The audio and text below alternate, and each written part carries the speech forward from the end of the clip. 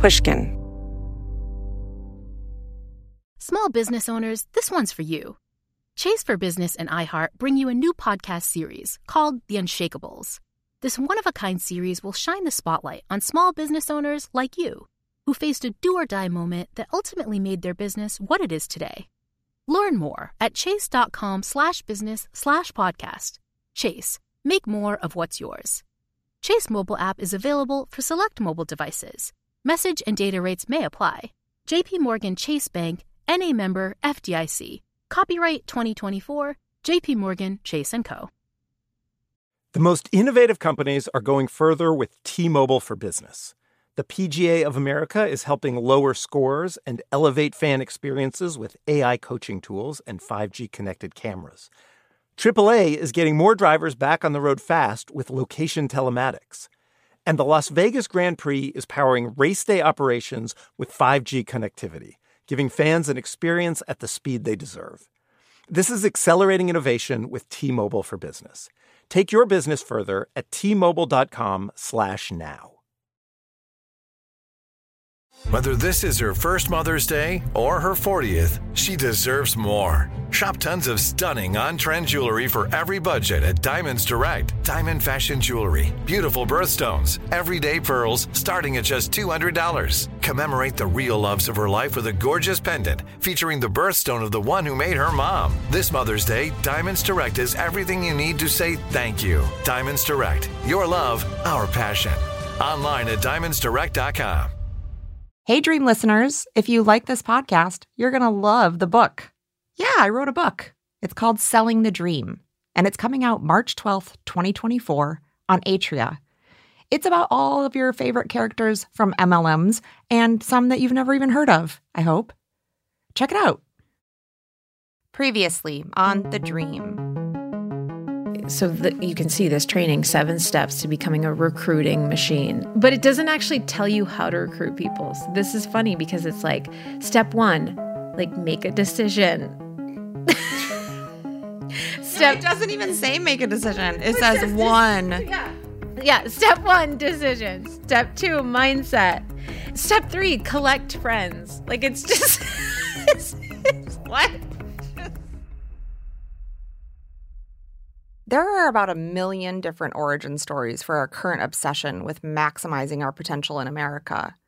And my favorite one of those stories kind of explains everything you need to know about the coaching hustle today. Only it starts back around the first time the machines started to take over. I'm talking Industrial Revolution era, the latter half of the 1800s. Not this like new chat GPT stuff. Back then, humans were looking inward like, what makes me, a human, individually special and irreplaceable? And a bunch of their ideas were like, hey, I have a mind and a body and a soul. Look what I can do. Spiritual movements like New Thought and the Law of Attraction, you know, how your attitude and thoughts affect stuff in the physical world, became super popular right around then. So did hypnosis. Some folks took all this stuff a little too far, in my opinion, and started doing a thing called mentalism, mind reading, and watch me bend this fork without touching it. Magic stuff like that. Others took the idea to church and came up with beliefs like Christian Science, which focused on healing the body with the mind, often through prayer. And of course, there were a bunch of charlatans in on the game. There was money to be made on seances. Everyone wanted a Ouija board and all that other creepy Victorian stuff. Supposedly, this all became really popular after the Civil War because so many people died and there weren't proper funerals. Folks wanted to connect with lost loved ones again in their minds. And then along came a man named Napoleon Hill. And he said, what if this new way of thinking was applied solely to making money? After all, if you can conjure the dead and bend spoons with your mind, you should be able to, manifest a pile of gold bricks. Think and Grow Rich. So back in the 30s, he wrote a book called Think and Grow Rich. His inspiration, he said, was a meeting with Andrew Carnegie.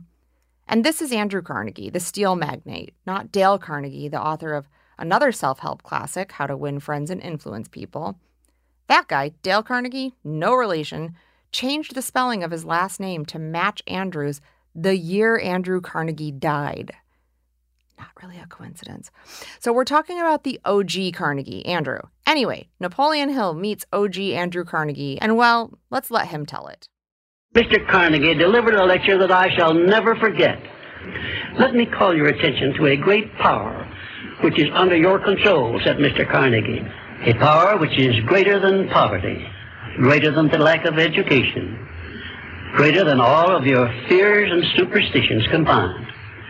It is the power to take possession of your own mind and direct it to whatever ends you may desire. When you speak of your poverty and lack of education, Mr. Carnegie explained, you are simply directing your mind power to attract these undesirable circumstances, because it is true that whatever your mind feeds upon, your mind attracts to you. Now you see why it is important that you recognize that all success begins with definiteness of purpose, with a clear picture in your mind of precisely what you want from life. This is from a 1928 filmed presentation Hill gave on his first book, The Law of Success. So on the supposed advice from Andrew Carnegie, Napoleon Hill says he set about speaking to as many successful and wealthy people as he possibly could. And eventually, he wrote this book, Think and Grow Rich, that has sold 100 million copies since then. If you haven't heard of this book, I would like the address of the rock you've been living under because I am tired of having to know stuff. Know what you want and believe that you can and will get it. Give expressions of gratitude many times daily for having received that which you want, even before you actually get physical possession of it. Possession starts first in the mind.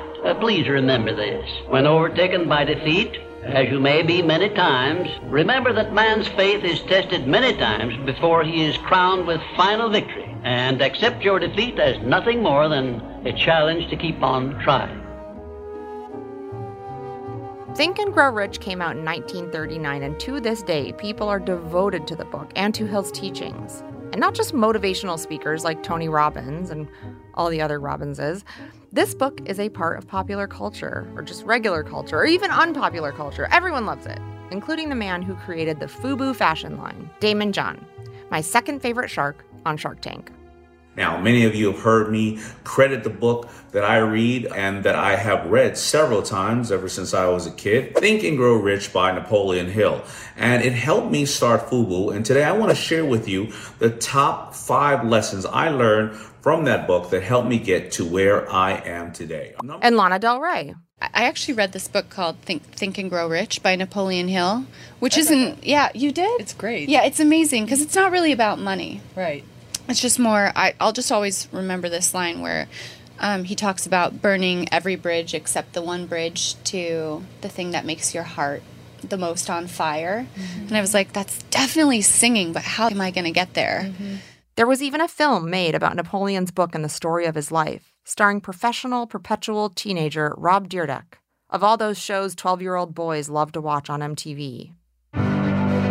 The hardest thing to actually master is faith. When that doubt and fear, that's ultimately a self-protection mechanism that stops you. The only way to get through that is faith in your plan. And your plan only matters if you really believe in it. Because faith is the piece that's going to give you the ability to continue through the highs and lows. When you get to that level, you really believe that you are creating your entire existence. You feel like you're manipulating reality.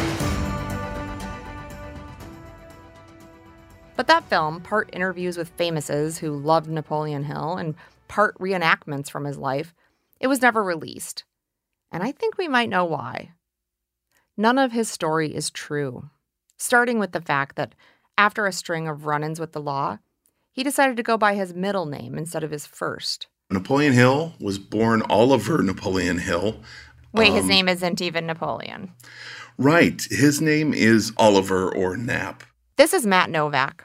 A few years ago, his partner came to him and she asked him if he'd ever heard of this guy, Napoleon Hill, because she'd just read something about him. And it was nothing but a gut reaction on her part that something was fishy and set me off on this course. But she came up to me and said, there's this guy named Napoleon Hill and you need to debunk him. And that's exactly what I set out to do, because it was pretty clear that this was a guy with a lot to sell and not much substance behind it. And careful what you wish for if you have a partner who respects your ideas, because he did exactly what she suggested and spent the next 2 years working nights and weekends writing a 20,000-word piece about Napoleon Hill. And that first discovery, that his name wasn't really Napoleon, was crucial to his research, because if you just look up Napoleon Hill in historical records, it's all about the book. You can't really find anything on Napoleon Hill from before then. Honestly, using your middle name was a great trick in the olden days. But if you search Oliver Hill or Oliver Napoleon Hill, you get a bunch of scams that he was running, buying lumber on credit and then selling it at pennies on the dollar to other people. And, various companies were scammed in this way, and he was pursued by the authorities. And what does that mean? I'm sorry. When he's buying the lumber on credit and then selling it for really cheap and then not paying back the credit? Yep. Okay. Okay. With no intention to ever pay back the people who he got it on credit for. It seems he changed his name when he was trying to flee the South. It seems a lot of his earliest scams with lumber were in the South, and then he headed off to Washington, D.C. to start a car business. After the lumber scams, he flees to Washington, D.C., where he starts a school for auto mechanics. But it turns out that school is actually a scam where the quote-unquote students are basically performing unpaid labor constructing cars. So their tuition is going toward their own work. Well, they're paying to basically work for free, which was quite a scam. But... I was going to ask if he had any experience building cars. Cars were, this was the early 1910s, and it's still a pretty new environment for cars. So it was, I don't know how he got involved in cars specifically, but they were the hot new technology at the time. But yeah, that fell through, and he moved on to a candy company. There's so many different companies that he started that were dissolved or disappeared from the records a year or two later. I don't know what the candy company scam was, but that was another one that he had. He bought something called the Martha Washington Candy Company and changed the name to the Betsy Ross Candy Company. I mean, weird little things like that where I don't know what the scam was with this candy company, but there's public records of him starting this and then changing the name, and then it disappears a year later. As a fan of piling on to prove a point, there are a few more scams I want you to hear about. But remember, the reason I need to drill this into your brain is because this guy is thought of as only a force for good, only a business and life expert, only a person who wanted to help other people have better lives through the way they thought about themselves and the power that they had to change the world around them with their minds. But this is how his mind actually worked, who he actually was, how he actually thought and grew rich. Though even that turns out to be a lie. We'll get to that in a minute. I also found in the late 1910s, and this would have been right around the First World War, he shows up in the newspaper archives threatening to sue public transit company because because his eyes were strained because the lights in the cars weren't good enough, so he got bad vision, like just the most frivolous, the kind of, there's frivolous lawsuits today, but imagine 100 years ago, someone talking about how I'm going to sue the public transit company because I can't read as well on the bus. It's like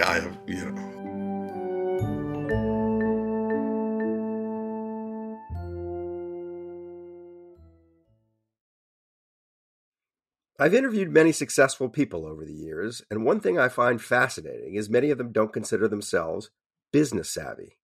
Take the owners of Tight Knit Brewing. They turned to Chase for Business for everything from banking and payment acceptance to credit cards, and do all of it in one place with the Chase mobile app.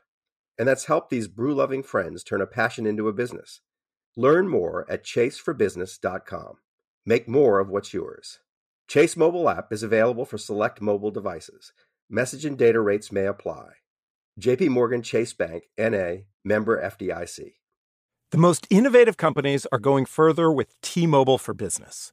The PGA of America is helping lower scores and elevate fan experiences with AI coaching tools and 5G connected cameras. AAA is getting more drivers back on the road fast with location telematics. And the Las Vegas Grand Prix is powering race day operations with 5G connectivity, giving fans an experience at the speed they deserve. This is accelerating innovation with T-Mobile for Business. Take your business further at T-Mobile.com/now. Hey there, I'm Dr. Maya Shankar, and I'm a scientist who studies human behavior. Many of us have experienced a moment in our lives that changes everything, that instantly divides our life into a before and an after. On my podcast, A Slight Change of Plans, I talk to people about navigating these moments. Their stories are full of candor and hard-won wisdom. And you'll hear from scientists who teach us how we can be more resilient in the face of change. Listen on the iHeartRadio app, Apple Podcasts, or wherever you get your podcasts. By the early 20s, he had a scam where he would go town to town, again, very Music Man or, North Haverbrook Simpson style monorail guy. He'd go town to town and would say that he was collecting money for a special correspondence school in the nation's prisons. So he joins up with some check forger who is...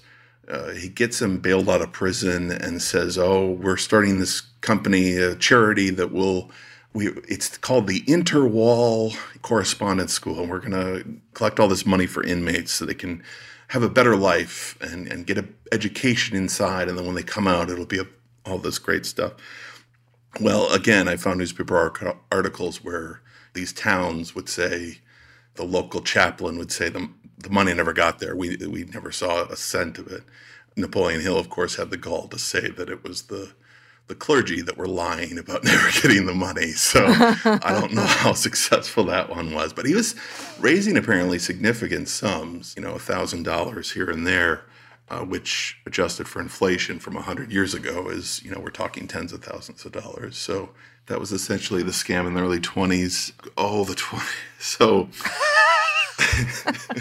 I found this photo online of Thomas Edison with Napoleon Hill. And this is significant because throughout his entire life, Napoleon Hill swears that Andrew Carnegie told him to go interview all these famous people. He provided supposedly letters of introduction to interview successful businessmen from around the country. And there's absolutely no evidence that A, he met with Carnegie to begin with, and B, there's no evidence that he actually met any famous person that he claims to have, except for Thomas Edison. Yes, Napoleon or Oliver, or whatever you want to call him, perhaps the life coach, if you will, did put his mind to meeting Thomas Edison. But it wasn't based on gumption or having the right attitude or any of the tenets he espoused in his famous tome. It was because he was absolutely fine with making shit up. He wrote to Thomas Edison and said he had an award to give him. He did not have an award to give him, but he said he had an award to give him, and that was all made up, and it wasn't a real award.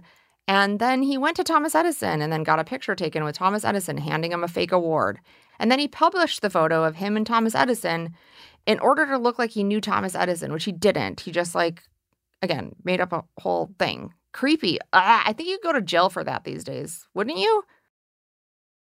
One of my favorite things about Napoleon Hill's claims is he claimed to be advisor to two presidents, President Woodrow Wilson, a Democrat, and Napoleon Hill would later claim that he was in the room when the negotiations were happening with Germany about the end to World War I. That makes sense, yeah. Which makes perfect sense.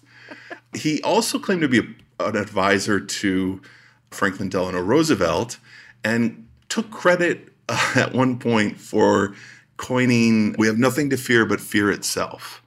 What?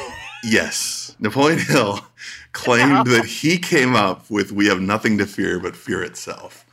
And it makes total sense that Napoleon Hill would be an advisor to FDR because Napoleon Hill was an anti-union arch-conservative, and FDR apparently wanted his advice. Matt's being facetious, obviously. I mean, at the time that I was writing I published this in December 2016, so just after the 2016 election.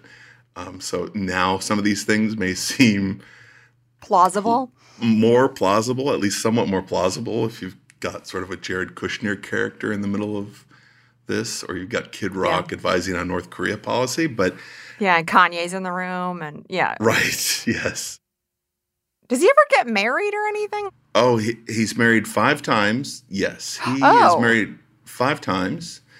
According to the official biography, and there was a popular biography published in the 90s about him, I believe they only have 3 of his 5 marriages, and I discovered a couple more. One being his first marriage when he was a teenager, was with a fellow teenager and got her pregnant, and it seemed like a shotgun wedding sort of situation. And then she supposedly recanted and said it wasn't his. So I think that marriage was annulled. She got to know him for like 2 weeks and was like, whoops, just kidding. Right. Either his second or third marriage, and I forget now, I found a lengthy public record from that one where he is visiting brothels. You know, the allegations against him from friends and colleagues are that he was visiting brothels, and detailed accounts of his infidelity as well as his abuse. You know, there's something in there about him throwing a baby on the ground. Not good stuff. So really unfortunate stuff there. I'd say the most fascinating marriage was to Rosa Lee Beeland. And Rosa was in her 20s when Napoleon Hill and she meet in the mid-30s. And this seemed to be a marriage of convenience for some reason, that they had schemed together to take over the world. And it looks like she should take a lot of credit for the book Think and Grow Rich, his most popular work. She was, at the very least, a heavily involved editor, but I think would probably today be considered a co-author of that work. Would you look at that? Napoleon Hill was no Matt Novak, I'll tell you that much. As you've heard in previous seasons of our show, you'll know it's not uncommon for men like Napoleon to brashly build their empires by taking credit for the work of women. I'm thinking Avon, Tupperware, Christianity. You know, because he was not a strong writer. Even his biographies admitted that some of his work was not great. So the success of Think and Grow Rich, his biggest work, is almost certainly a product of their marriage, which lasted just a few years. What do we know about her? Do we know anything about her? Well, so the most interesting thing I think about her is that she convinced Napoleon to sign a prenup that basically handed her all the publishing rights to his books. Wow. And which, yes, the idea here being that if anyone came to sue him or tried to claw money back for any number of his scams, that they wouldn't be able to touch him. That was the idea, but obviously that did not work out for him because she divorced him and married the divorce attorney. No, she didn't. Yes. They were made for each other, these yes. two.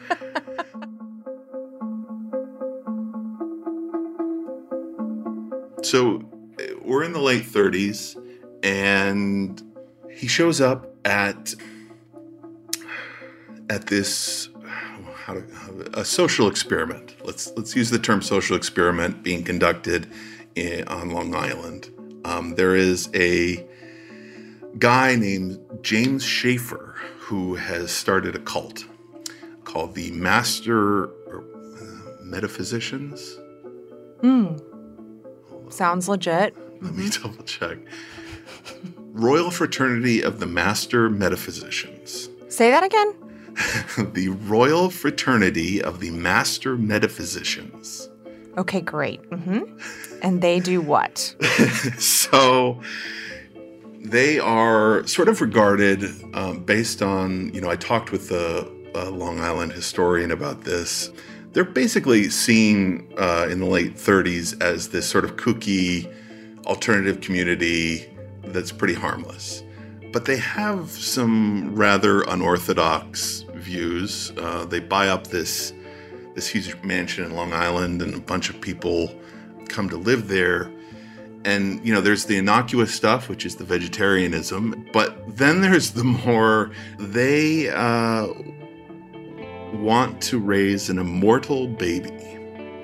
So they... Who doesn't? I mean, that sounds totally reasonable to me. Mm-hmm. Moving on. No, I'm just kidding. So they adopt, and I use that term loosely, a 5-month-old girl. Her mom was a waitress, I'm going to guess unmarried. And in the end, it all turns out okay because the baby's returned. But, they attract some attention for wanting to, they believe that through their life philosophies, they can make a person immortal. And so by starting from scratch with this baby, they think that they can, get her to live forever. After all, if anything's possible using the power of the mind, why not at least try something truly impossible? Life coaching, thinking and growing into whatever you decide you want to be, that's what it's about, right? Creating a life that operates without restriction. It's about transcending, being extraordinary.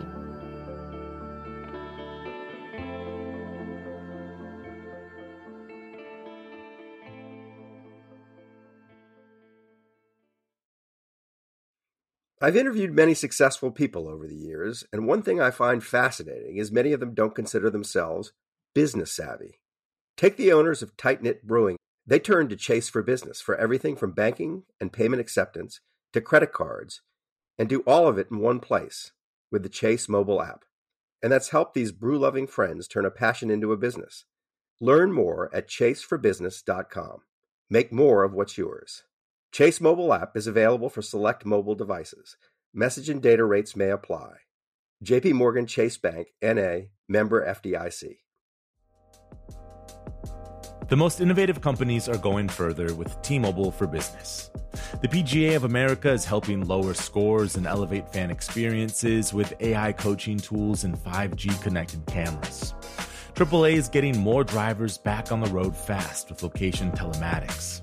And the Las Vegas Grand Prix is powering race day operations with 5G connectivity, giving fans an experience at the speed they deserve.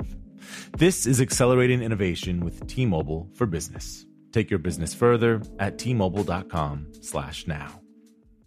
Hey there, I'm Dr. Maya Shankar, and I'm a scientist who studies human behavior.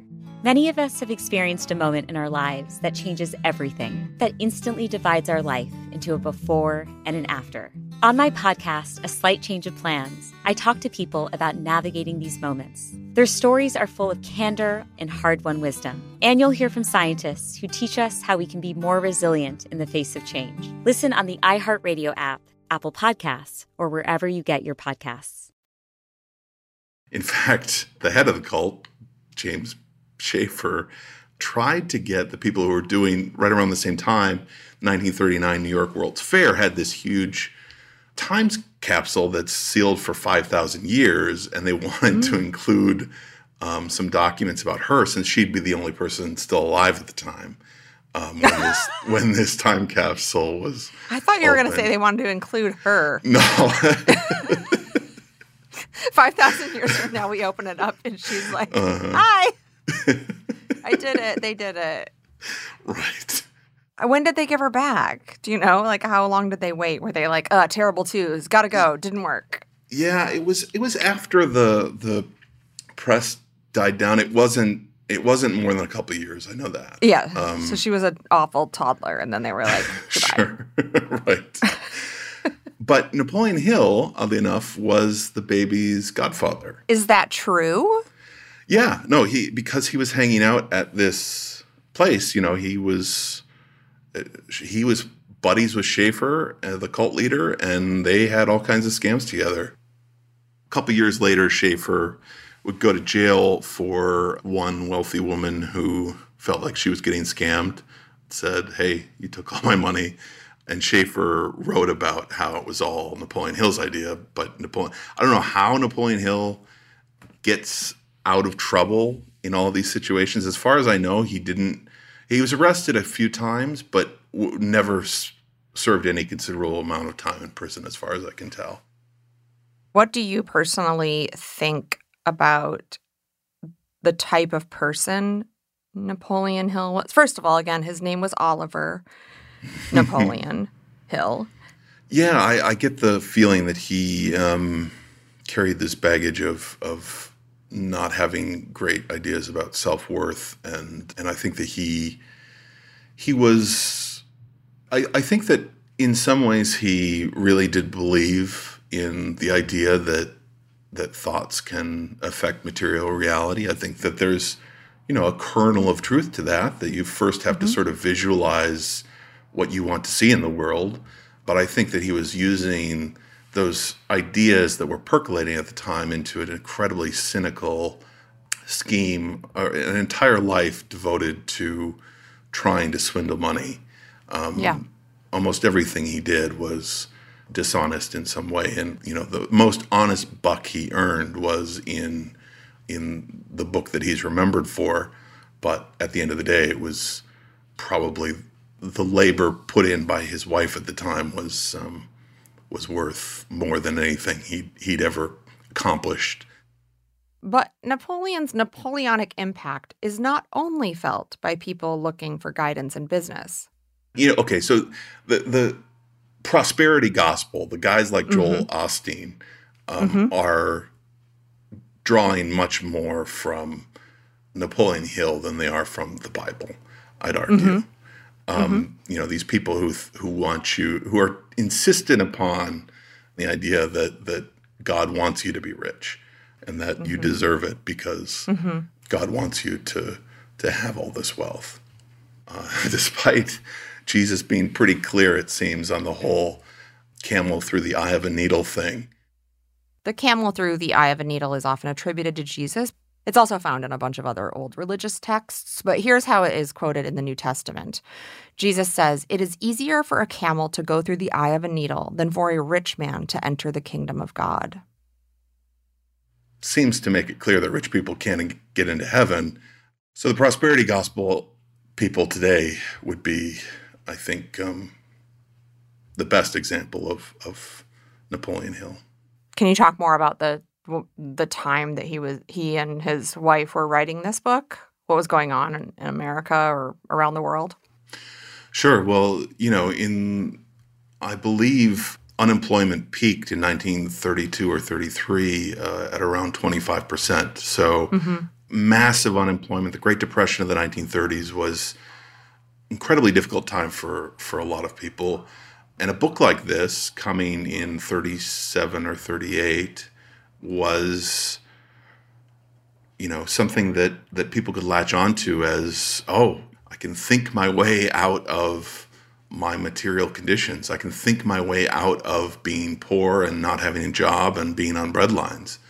And that's a powerful idea, even in the best of times, but especially when people are struggling with the fact, and I think I mentioned this in the piece, one of my favorite movies is Sullivan's Travels, which is Preston Sturges movie from 41, I want to say, that where the lesson is that people don't want to be reminded of difficult times when they're living through them. And when you're living through a difficult time, you savor, and I think that, not that they're completely analogous, but I think that people don't necessarily want a lot of stories right now about the pandemic because I think that was a tough time for everyone and they want escapism. They want other forms of entertainment and education that have nothing to do with the pandemic because it was just such a tough period for a lot of people. Walk into a big bookstore like Barnes & Noble and you're going to see Napoleon Hill's books, especially Think and Grow Rich. His books get passed around at like real estate conferences and all sorts of different environments where people are big into sales. He was essentially a salesman speaking to salesmen. And it's makes a lot of sense that he came around at that time. There's a lot in his work that, there's the get rich quick angle, but there's also the believing in yourself angle. He has a lot of different ideas about how to improve your mind and body, things that would become, mainstream in self-help literature later on. But he definitely was selling people on the idea that to be a success, you had to first think like a success. And we see that pop up in all of his writings. Here's the bottom line, though. It worked. We are talking about him today. I'm talking about him right now. Napoleon Hill wanted to be a success, and he sold us on the idea that we could do the same thing. What he left out of his message was his obvious feeling that it was okay to get there by any means necessary. Sometimes it feels like we've collectively decided not to say that part out loud, to venerate the wealthy, successful, famous people, and not look too hard at how they got there. Maybe we want someone to tell us how to do life, to absolve us of the responsibility of doing life in a moral way, because to have it all is inherently amoral. Next time, our hero Jennifer does her best Napoleon Hill impression and does not like what it does to her. And when you first join, you're told you get this free white Mercedes, or you earn, Arbonne will pay for a bonus, will pay a car bonus towards a white Mercedes if you just could get yourself to regional vice president. What it actually means is you go to the Mercedes dealership, you get at least a 3-year lease in your name with your credit score. You sign up, so you're locked in. And now I see it clear as day. It's a way to keep you locked in for the next 3 years, because how are you going to pay for it? And you put it in your name, and Arbonne gets all the credit for it. Was their reimbursement enough to actually cover the lease and insurance? No. The Dream is written, hosted, and executive produced by me, Jane Marie. Our producer is Mike Richter, with help from Nancy Golombisky and Joy Sanford. Our editor is Peter Clowney. The Dream is a co-production of Little Everywhere and Pushkin Industries.